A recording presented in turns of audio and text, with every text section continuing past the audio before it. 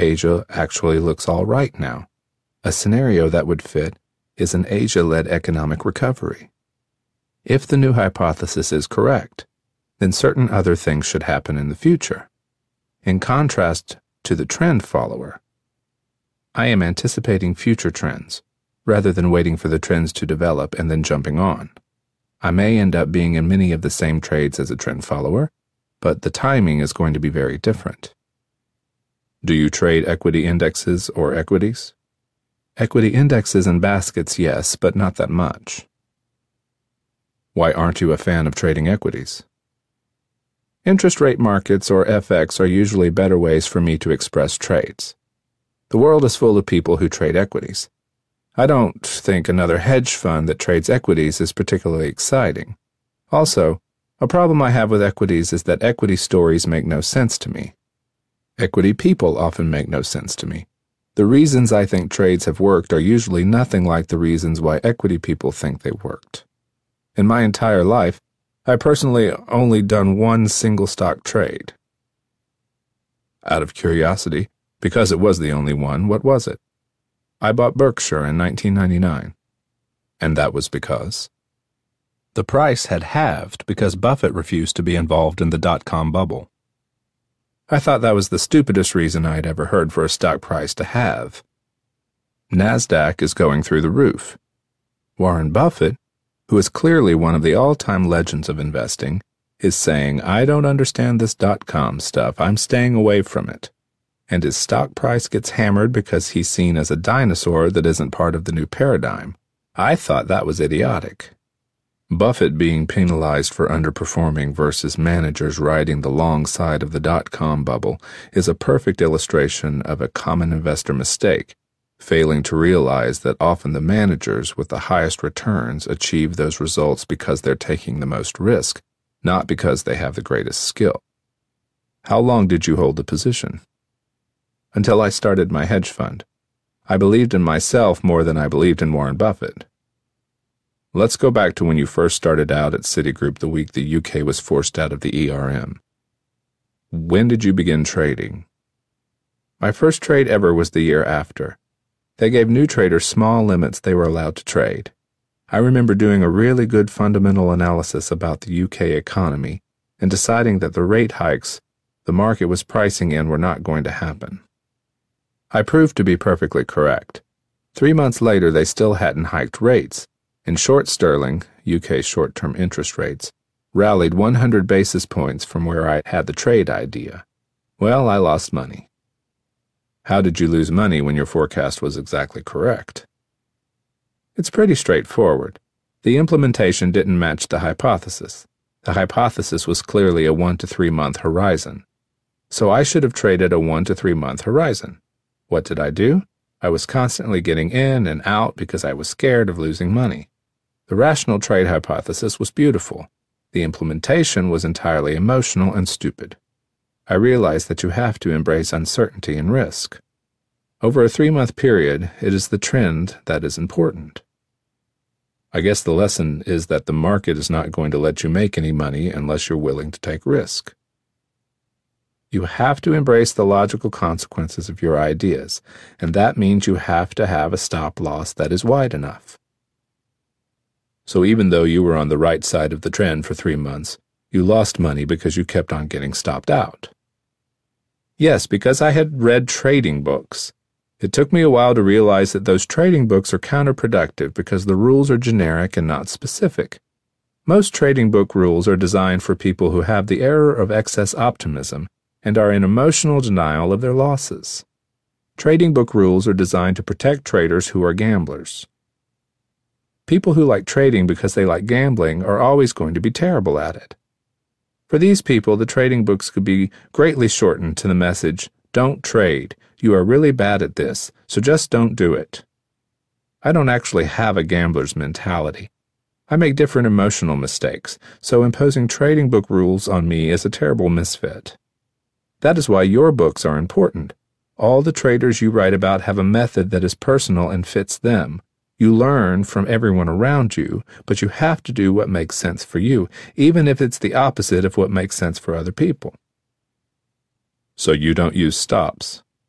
No, I do. I just set them wide enough.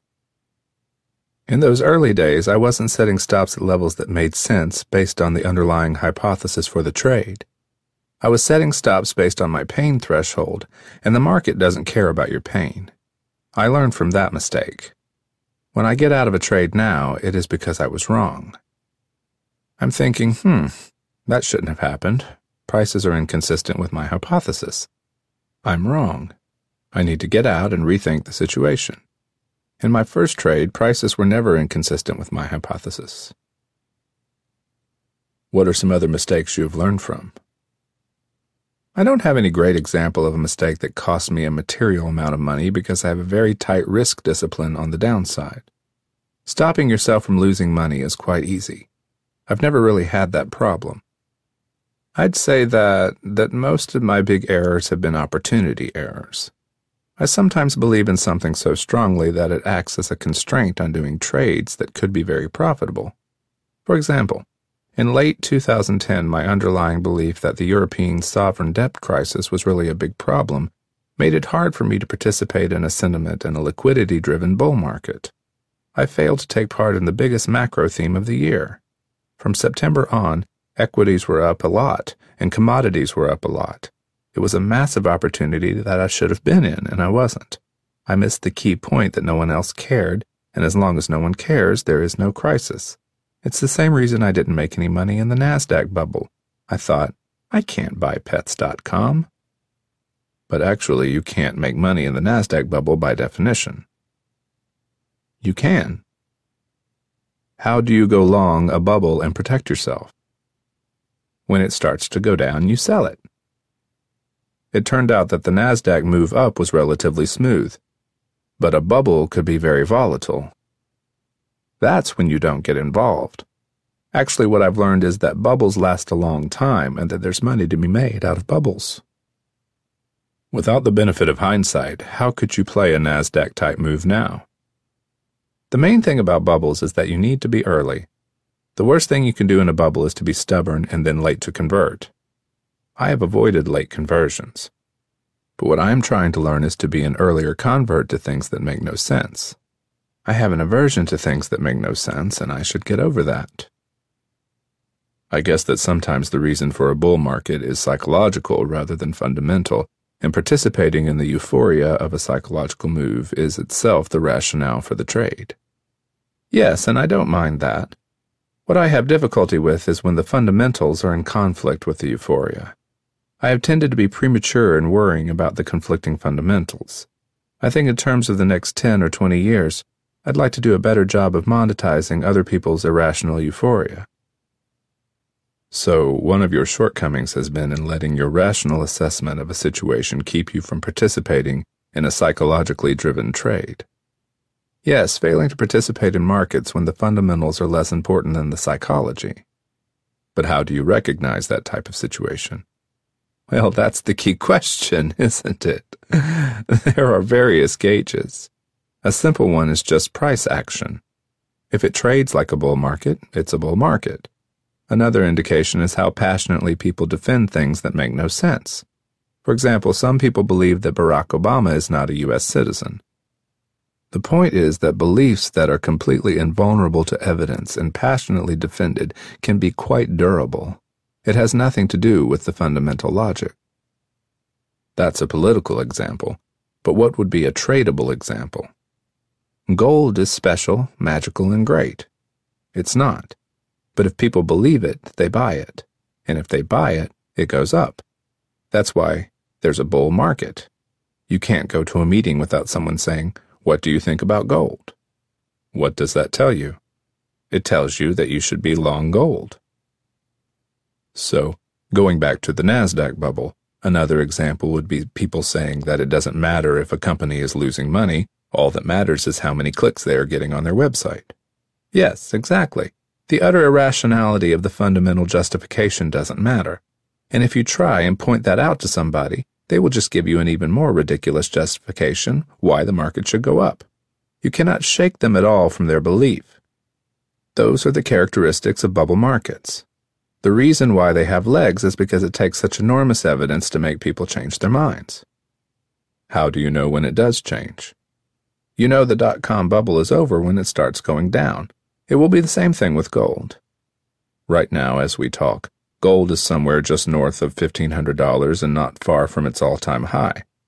So what you are saying is that the gold top could be now, it could be at $2,000, it could be at $2,500, it could be any number. And that's okay. The thing about gold is that if you told me gold has a price of $100, that's fine. If you told me it's $10,000, that's fine as well. It can be any price. Gold is worth exactly what people think it's worth. I am sure you know why that is true for gold. What do you think?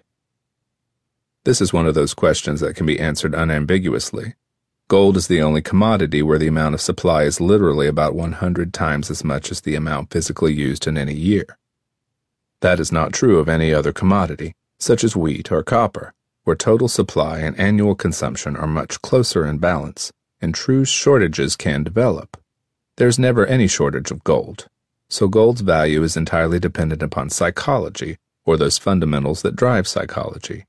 Many years ago, when I was a commodity research director, I would totally ignore gold production and consumption in analyzing the market.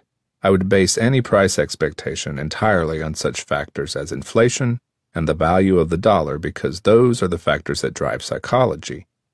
I always found it ridiculous when other analysts would write lengthy reports on gold analyzing such things as annual production prospects and jewelry usage. Annual production and consumption of gold are always a tiny fraction of supply, maybe around 1%, so who cares how much they change? It has nothing to do with the price. Yes, that is exactly right. It's one thing to say that a market in a bubble can go to any price, but quite another to determine when the bubble is over. You said just before you know it's over when the price starts going down. But how do you differentiate between a correction and a reversal in the market? That is a good question and quite a difficult one. There are several possible methods. The simplest method is to pretend you are a CTA. A CTA will have a systematic way of defining when a trend is changed. Another way you can tell is if the market displays price action that is characteristic of the late stages of a bubble, such as an exponential price rise, similar to what we recently saw in silver in May 2011. Did you trade that market? Yes, through options. The problem with markets like silver is that when they break, they can collapse rapidly, and there is a gap risk. I think the natural way to trade a market that is in a bubble is from the long side, not the short side. You want to be long the exponential up move without taking on the gap risk of a collapse. Therefore, options provide a good way of doing this type of trade. Since the silver price move exhibited characteristics of a bubble, why wouldn't you also consider trading the market from the short side? Because tops are messy, and the reversals in bear markets are horrendous. It's very rare to find comfortable shorts in bear markets. If you consider NASDAQ as an example, it was quite an easy trade from the long side for a long time. It went from 1,500 in late 1998 to over 5,000 in early 2000 with hardly any meaningful corrections. From the short side, it was a really rough trade. After breaking down in very whippy fashion to under 3,100 in June 2000, the market then rallied back to near 4,300 in the next 2 months.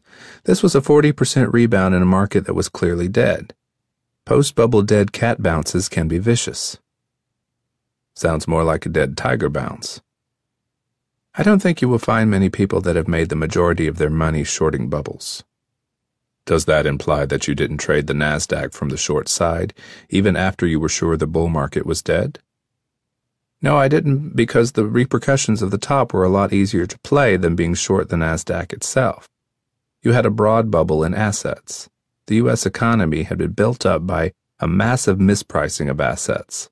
Once the NASDAQ burst and everything unraveled, it was clear the economy would slow down. The economic downturn led to a big move in fixed income that provided a much calmer way to play that idea than a direct trade in equities.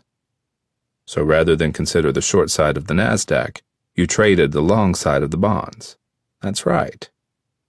Are there any current examples of markets that are in euphoria-driven states that are running counter to fundamentals? I wouldn't say they are counter to the fundamentals, but rather that they are overpricing one particular outcome. For example, European sovereign debt may be fairly priced if you have a strong conviction that the outcome will be a federated Europe in which the German taxpayer will pick up the bills. If you anticipate a less optimistic scenario, then current prices may not make much sense. A few weeks ago, Spanish debt was trading at only 150 basis points over Germany. So the market is pricing in a solution.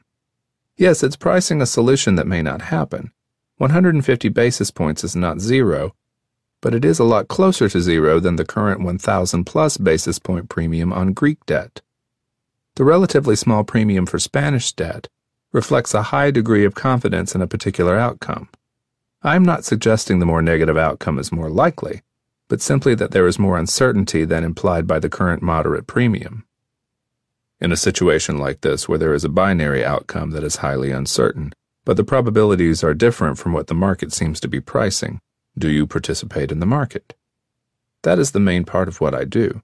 I look for deviations between the fundamental probability distribution I perceive and the probability distribution priced in by the market. Being short Spanish debt is a trade where the downside is limited to the annual carry, but the upside can be very substantial. It seems that an inherent characteristic of most of your trades is that they have an asymmetric quality. The maximum loss is limited, but the profit potential is open-ended.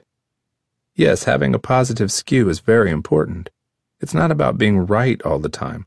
Most good macro traders will be right only about half the time or even less.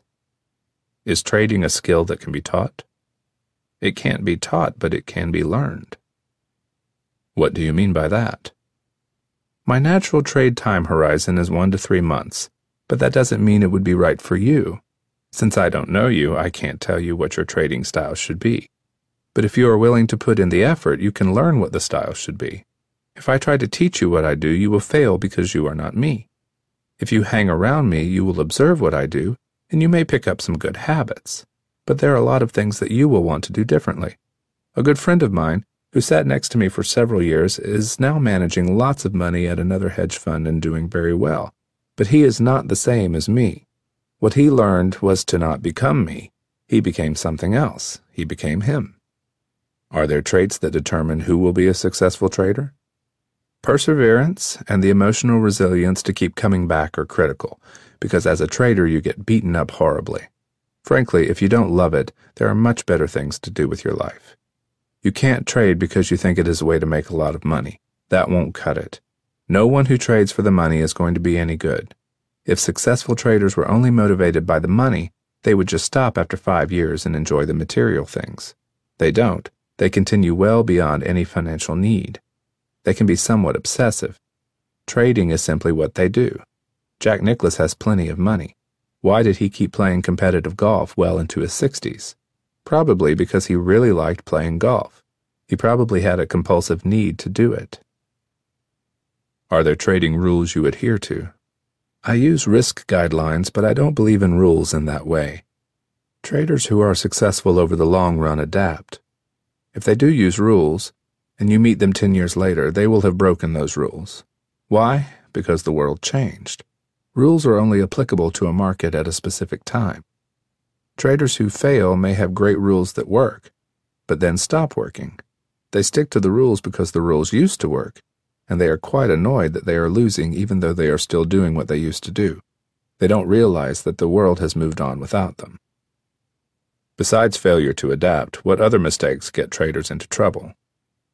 People run large amounts of money with relatively unsophisticated risk management. Through 2008, I spoke to managers who said they had halved their risk. I would say, half, that's quite a lot. Then they would continue and say, yes, my leverage was 4, and it is now 2. I would answer, do you realize volatility has gone up 5 times? In terms of volatility-adjusted leverage, their risk exposure had actually gone up. I noticed that you use VAR as a risk measurement. Aren't you concerned that it can sometimes be very misleading regarding portfolio risk? Value at risk, VAR, can be defined as the loss threshold that will not be exceeded within a specified time interval at some high confidence level, typically 95% or 99%. The VAR can be stated in either dollar or percentage terms. For example, a 3.2% daily VAR at the 99% confidence level would imply that the daily loss is expected to exceed 3.2% on only 1 out of 100 days. To convert a VAR from daily to monthly, we multiply it by the square root of 22, the approximate number of trading days in a month. Therefore, the 3.2% daily VAR would also imply that the monthly loss is expected to exceed 15.0%, 3.2% times 4.69, only once out of every 100 months. The convenient thing about VAR is that it provides a worst-case loss estimate for a portfolio of mixed investments and adapts to the specific holdings as the portfolio composition changes. There are several ways of calculating VAR, but they all depend on the volatility and correlations of the portfolio holdings during a past look-back period, and therein lies the rub. The VAR provides a worst-case loss estimate assuming future volatility and correlation levels look like the past. The main reason the VAR gets a bad name is because people don't understand it. VAR does exactly what it says on the tin, which is, it tells you how volatile your current portfolio was in the past. That is all. VAR is entirely backward-looking. You have to recognize that the future will be different. If I think the world in the future will be highly volatile, then I will run a current VAR that is relatively low because I think the future will be more volatile than the past. VAR gets a bad name because people manage risk by it, and the shortcoming is that volatilities and correlations can change very radically on an existing portfolio vis-a-vis what they were in the past. But that is patently obvious. If it is so obvious, how come so many people manage risk that way? VAR doesn't blow up portfolios, people do. Do you ever have a problem getting out of a losing trade? I start by deciding where the market would have to go for me to be wrong. That's where I place my stop. That means that it's not difficult for me to get out of a position if the market goes there. The most common money management error I see is people setting stop losses that are really pain thresholds. When the market reaches their stop, they don't really want to get out because they still think they are right. They will get out because their stop is hit and they are disciplined. But very soon afterwards, they will want to get back in because they don't think they were wrong. That's how day traders in NASDAQ in 2000 and 2001 lost a ton of money. They were disciplined, so they would close out their positions by the end of the day. But they kept on repeating the same trading mistake. They failed to recognize that they were completely wrong because we were in a bear market. So the disciplined use of stops that are set too close could lead to the proverbial death by 1,000 cuts. Yes, and that's why I think trading books that provide specific rules can be quite dangerous. They can lead to the illusion that you are in control and being disciplined, and it is true that you are restricting yourself from a single catastrophic loss, but it doesn't prevent repeated losses on the same idea. Sometimes a close stop may be appropriate. If it is a short-term technical idea and you don't like the trade anymore if the market breaks a level, then getting out on a close stop is fine. If, however, it is a fundamental idea that needs a long time to play out, then a short-term stop makes absolutely no sense. If your entry and exit strategy is out of sync with the reason you like the trade, then you don't have an internally consistent money management plan, which means it will fail. So you need to decide where you are wrong before you determine the stop point. First, you should decide where you are wrong. That determines where the stop level should be. Then you work out how much you are willing to lose on the idea. Last, you divide the amount you're willing to lose by the per-contract loss to the stop point, and that determines your position size. The most common error I see is that people do it backwards.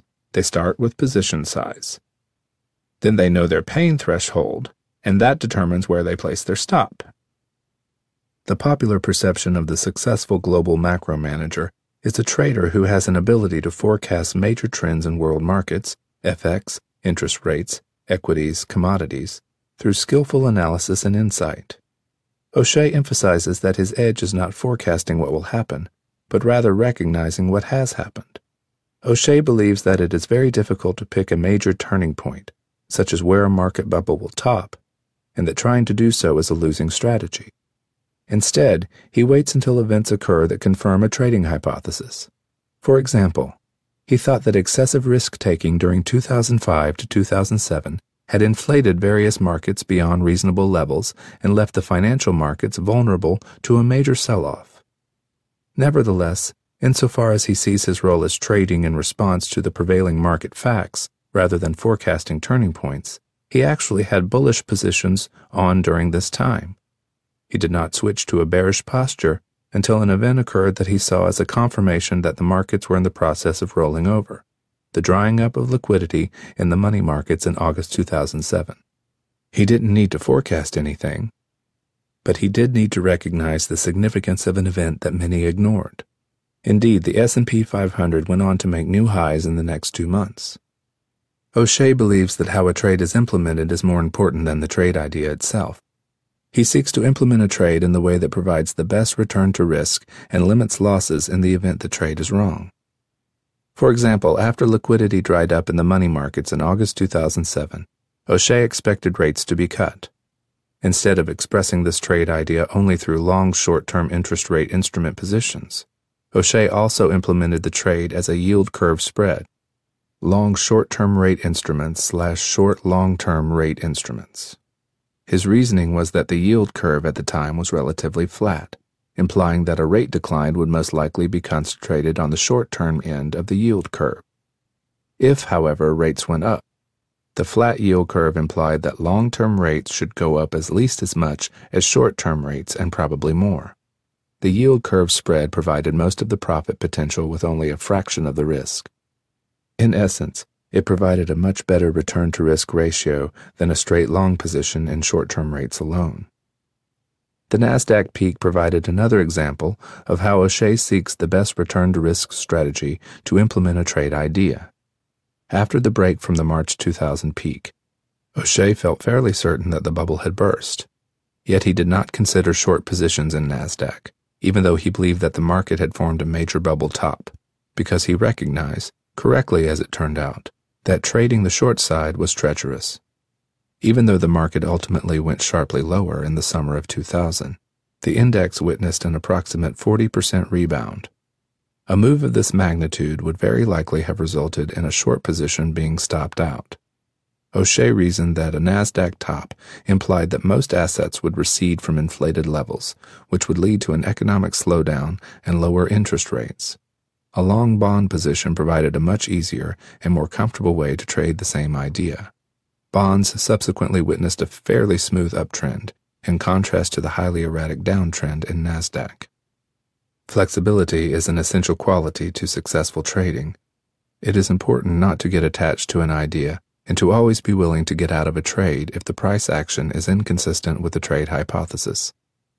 O'Shea cites George Soros as a master of flexibility, who has no attachment to his trades and shows the least regret about getting out of a position of anyone he has ever met. In April 2009, O'Shea was very pessimistic about the financial outlook, but the market behavior was telling him he was wrong. Since his bearish hypothesis was inconsistent with the market price action, he formulated an entirely different hypothesis that seemed to fit what was happening. That is, the markets were seeing the beginning of an Asia-led economic recovery. Staying with his original market expectation would have been disastrous, as both equity and commodity markets embarked on a multi-year rally. The flexibility to recognize that his premise was mistaken and to act on that awareness allowed O'Shea to experience a profitable year, even though his original market outlook was completely wrong. O'Shea believes that the best way to trade a market bubble is to participate on the long side to profit from the excessive euphoria, not to try to pick a top, which is nearly impossible and approach vulnerable to large losses if one is early. The bubble cycle is easier to trade from the long side because the uptrend in a bubble is often relatively smooth, while the downtrend after the bubble bursts tends to be highly erratic. There are two components necessary to successfully trade the long side of a bubble. First, it is important to initiate a trade early in the bubble phase. Second, since bubbles are prone to abrupt, sharp, downside reversals, it is critical that the long-biased position is structured so that the worst-case loss is limited. For this reason, O'Shea would never be outright long in a bubble market, but instead would express a bullish posture through a position such as a long call, a trade in which the maximum risk is defined by the premium paid for the option. Low volatility bubble markets are especially well attuned to being traded via long calls.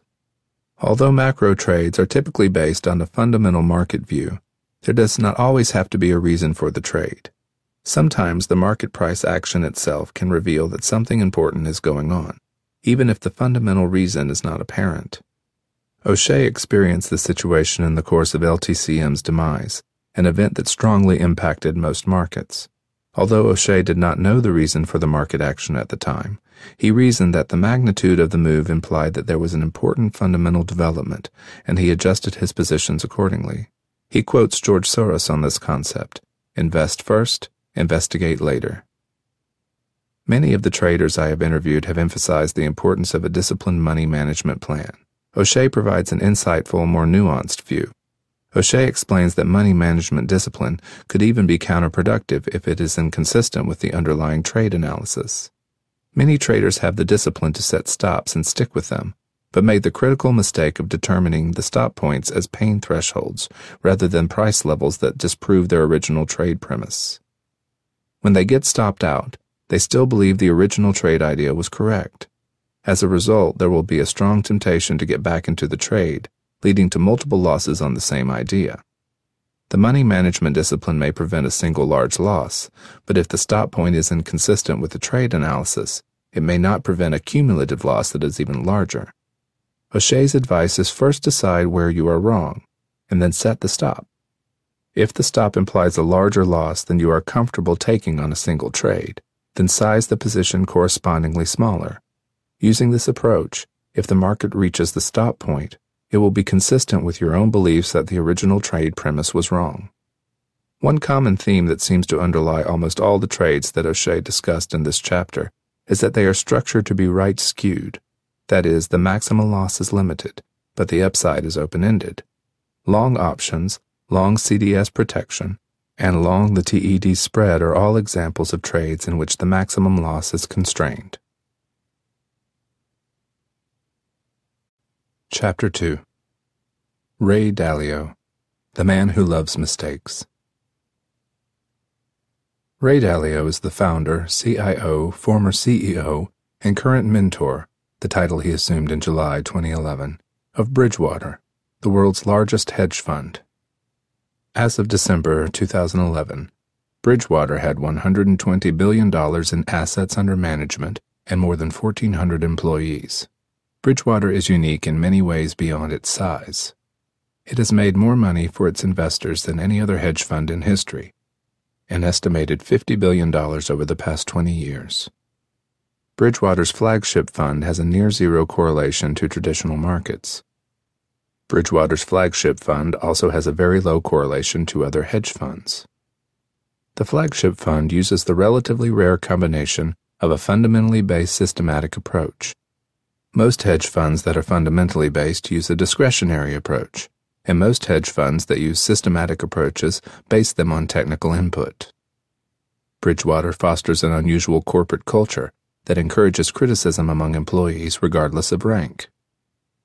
Virtually all of Bridgewater's business is institutional, 95% institutional, 5% fund of funds. Bridgewater is among a small minority of funds with a 20-year track record. Bridgewater was the first hedge fund to create separate alpha and beta funds that could be combined in any mix desired by the client.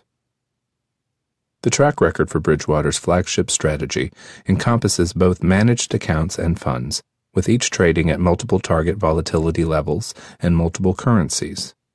The 18% volatility strategy has achieved an average annual compounded net return of 14.8%, 22.3% gross, over a near 20-year period, with an annualized standard deviation of 14.6%, 16.0% on gross return data.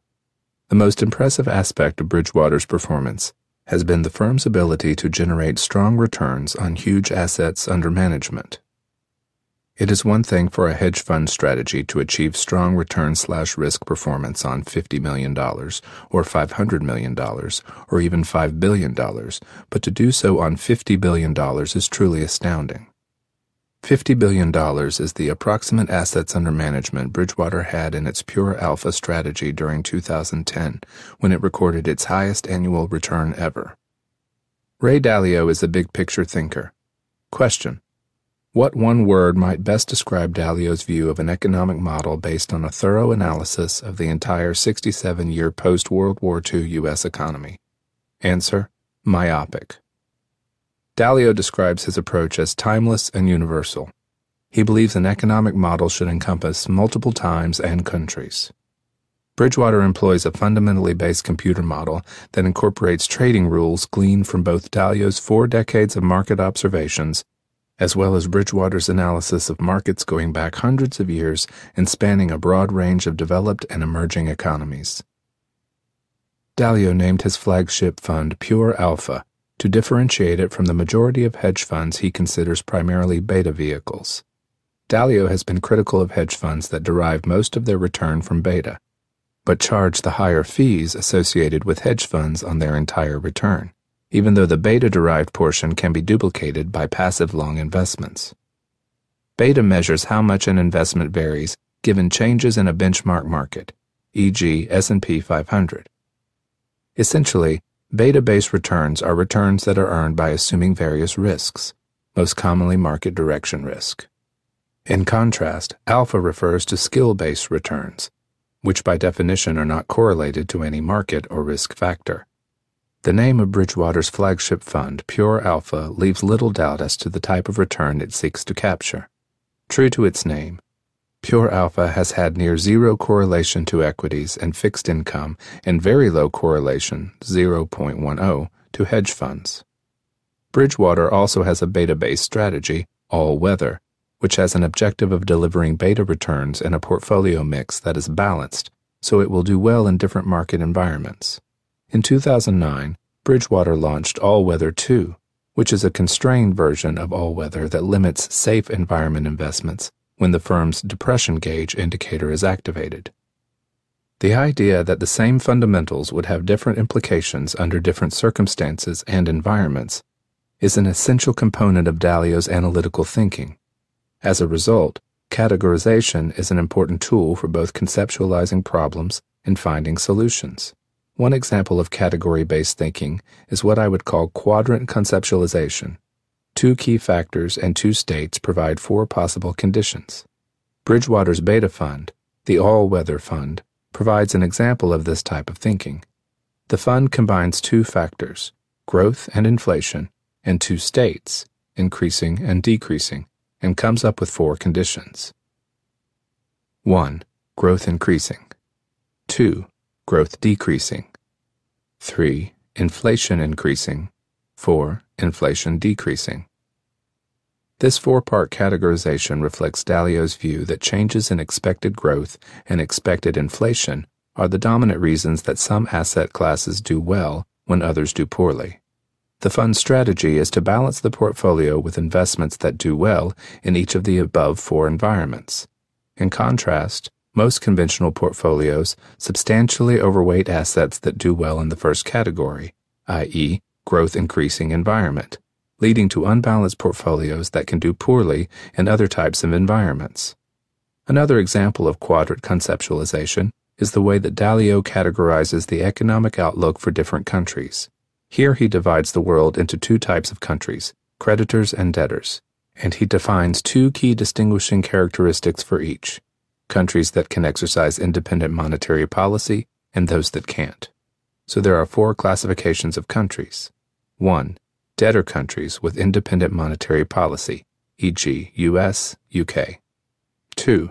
Debtor countries without independent monetary policy, e.g. Greece, Portugal. 3. Creditor countries with independent monetary policy, e.g. Brazil. 4. Creditor countries without independent monetary policy, e.g. China because it pegs its currency to the dollar, which impedes its ability to raise interest rates. Dalio loves mistakes because he believes that mistakes provide learning experiences that are the catalyst for improvement. The concept that mistakes are the path to progress is one of the pillars of Dalio's life philosophy and the Bridgewater culture. Dalio is almost reverential in his comments about mistakes. I learned that there is an incredible beauty to mistakes because embedded in each mistake is a puzzle and a gem that I could get if I solved it, i.e., a principle that I could use to reduce my mistakes in the future.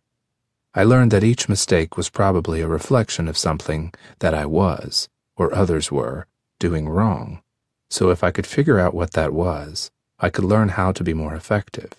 While most others seem to believe that mistakes are bad things, I believe mistakes are good things because I believe that most learning comes via making mistakes and reflecting on them.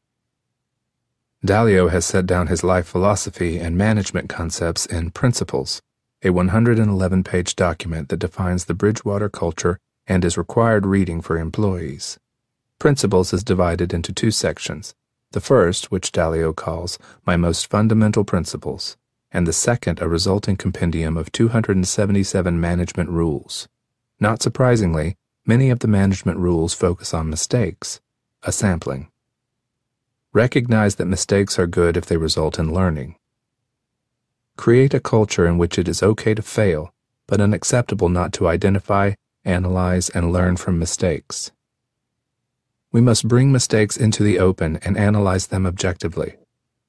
So managers need to foster a culture that makes this normal and penalizes suppressing or covering up mistakes, highlighting them, diagnosing them, thinking about what should be done differently in the future, and then adding that knowledge to the procedures manual are all essential to our improvement. Recognize that you will certainly make mistakes and have weaknesses. So will those around you and those who work for you. What matters is how you deal with them. If you treat mistakes as learning opportunities that can yield rapid improvement if handled well, you will be excited by them. If you don't mind being wrong on the way to being right, you will learn a lot. If improvement through mistakes is one of the two core concepts and principles, radical transparency is the other. Employees are encouraged to be extremely transparent, not to tolerate dishonesty, criticize each other without reservation, and not let loyalty stand in the way of truth and openness. Managers are instructed not to talk about subordinates unless they are in the room. Virtually all meetings at Bridgewater are taped and made available to employees. Dalio leaves little doubt about his views on the topic of openness and honesty.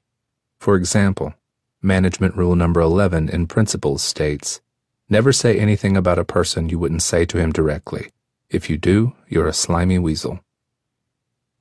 Many of the rules and principles actually are well aligned with the key characteristics required for trading success. As one example, the following admonition from Principles about the importance of accepting responsibility would fit equally well in a manual for successful trading.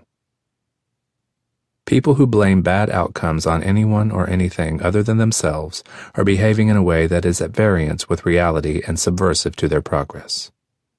I interviewed Dalio at his Bridgewater office, which is cantilevered over the Sagatuck River, with views of the surrounding woods, providing a bucolic work setting. Dalio tends to think in terms of interconnections rather than linearly, which can lead to rambling answers, as he readily acknowledges. I see things in complex ways, and I have a problem communicating my way of seeing to others. As the allotted time for the interview approached its end, Dalio abruptly pronounced, "Okay, we're done." As the world's largest hedge fund, you have come quite far. I wonder what your goals were as a young man. I played around in the markets when I was a kid. I started when I was just 12. It was like a game, and I loved the game. The fact that I could make money playing the game was good too, but it wasn't what motivated me. I never had any specific goals like making or managing some level of money. It is amazing how many of the successful traders I have interviewed got started in the markets at a very young age. They're teens and sometimes even younger. That makes total sense to me, because the way people think is very much influenced by what they do early in their lives. Internalized learning is easiest when we are young, which is why learning to play a sport or to speak a language well is easier at an early age. The type of thinking that is necessary to succeed in the markets is entirely different from the type of thinking that is required to succeed in school. I'm sure that my being involved in the markets from an early age profoundly affected my way of thinking. How so? Most school education is a matter of following instructions. Remember this: give it back, Did you get the right answer? It teaches you that mistakes are bad instead of teaching you the importance of learning from mistakes. It doesn't address how to deal with what you don't know. Anyone who has been involved in the markets knows that you can never be absolutely confident. There is never a trade that you know you are right on. If you approach trading that way, then you will always be looking at where you might be wrong. You don't have a false confidence. You value what you don't know. In order for me to form an opinion about anything involves a higher threshold than if I were involved in some profession other than trading. I'm so worried that I may be wrong that I work really hard at putting my ideas out in front of other people for them to shoot down and tell me where I may be wrong. That process helps me be right. You have to be both assertive and open-minded at the same time. The markets teach you that you have to be an independent thinker. And any time you are an independent thinker, there is a reasonable chance you are going to be wrong. How did you get involved in the stock market as a child? When I was a kid in the 1960s, just about everyone was talking about the stock market, more so than at any other time, even including during the tech bubble. I remember getting a haircut and discussing stocks with my barber. I earned some money caddying. I got paid $6 per bag and I carried 2 bags at a time. I used that money to open an account. My father introduced me to his retail broker. He barely invested in stocks, but at the time everyone had a retail broker. Do you remember your first trade? Yes, I bought Northeast Airlines, which flew between New York and Florida. How did you pick that stock? It was the only stock I had ever heard of that was also selling below $5 a share. So I could buy more shares. That was my whole analysis. It didn't make any sense, but I got lucky. The company was about to go bankrupt, but then it was acquired and I tripled my money. So I figured this was easy. I don't remember anything more about specific stocks I bought as a child. But what I do remember is that when I was about 18 years old, we had the first bear market in my experience, and I learned to go short. Then in college I got involved in trading commodities. What attracted you to commodities? I could trade them with low margin requirements. I figured that with low margin requirements, I could make more money. Any early experiences in the market stand out? In 1971, after graduating college and before going to business school, I had a job as a clerk on the New York Stock Exchange. On August 15th, Nixon took the U.S. off the gold standard, and the monetary system broke down. I remember the stock market then went up a lot, which is certainly not what I expected. What did you learn from that experience? I learned that currency depreciations and the printing of money are good for stocks. I also learned not to trust what policymakers say. I learned these lessons repeatedly over the years. Any other early experiences stand out where the market behaved very differently from what you expected? In 1982, we had worse economic conditions than we do right now. The unemployment rate was over 11%. It also seemed clear to me that Latin America was going to default on its debt. Since I knew that the money center banks had large amounts of their capital in Latin American debt, I assumed that a default would be terrible for the stock market. Then boom, in August, Mexico defaulted. The market responded with a big rally. In fact, that was the exact bottom of the stock market and the beginning of an 18-year bull market. That is certainly not what I would have expected to happen. That rally occurred because the Fed eased massively. I learned not to fight the Fed unless I had very good reasons to believe that their moves wouldn't work. The Fed and other central banks have tremendous power. In both the abandonment of the gold standard in 1971 and in the Mexico default in 1982, I learned that a crisis development that leads to central banks easing and coming to the rescue can swamp the impact of the crisis itself. Any other events stand out as learning experiences? Every day provides tactile learning experiences. You are asking me to describe moments. I don't see it as moments, but rather as a string of tactile experiences. It is not so much a matter of cerebral memories as it is visceral feelings. You can read about what happened in the market after Mexico defaulted, but it's not the same as being in the market and actually experiencing it. I particularly remember my surprises, especially the painful ones, because those are the experiences that provide learning lessons. I vividly remember being long pork bellies in my personal account in the early 1970s, at a time when pork bellies were limit down every day. I didn't know when my losses would end, and I was worried that I would be financially ruined. In those days, we had the big commodity boards, which clicked whenever prices changed. So each morning on the opening, I would see and hear the market click down 200 points, the daily limit, stay unchanged at that price, and know that I had lost that much more, with the amount of potential additional losses still undefined. It was a very tactile experience. What did you learn from that experience? It taught me the importance of risk controls because I never wanted to experience that pain again. It enhanced my fear of being wrong and taught me to make sure that no single bet, or even multiple bets, could cause me to lose more than an acceptable amount.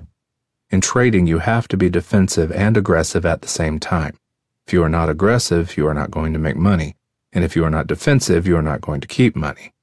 I believe that anyone who has made money in trading has to experience horrendous pain at some point. Trading is like working with electricity. You can get an electric shock.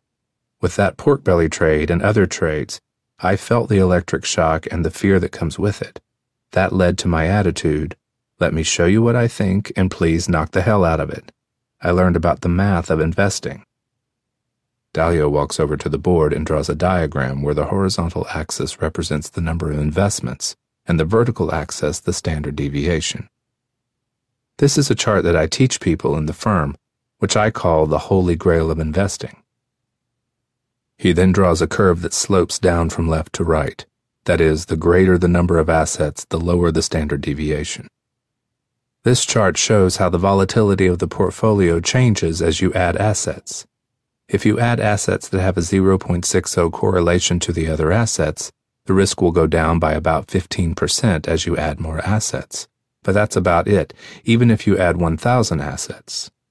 If you run a long-only equity portfolio, you can diversify to a 1,000 stocks and it will only reduce the risk by about 15%. Since the average stock has about 0.60 correlation to another stock. If, however, you're combining assets that have an average of 0 correlation, then by the time you diversify to only 15 assets, you can cut the volatility by 80%. Therefore, by holding uncorrelated assets, I can improve my return/risk ratio by a factor of 5 through diversification. What about the problem of markets becoming highly correlated? As we sit here today, if you tell me that the S&P is down 2%, I can tell you the direction of virtually every other market. I don't think that's correct. Really, you don't think that's true? I think that's only true because of the way you are defining markets. For example, I can't tell you which way the Greek-Irish bond spread will move in response to the S&P being down. There are ways to structure your trades so that you can produce a whole bunch of uncorrelated bets. You have to start with your goal. My goal is that I want to trade more than 15 uncorrelated assets. You are just telling me your problem, and it's not an insurmountable problem.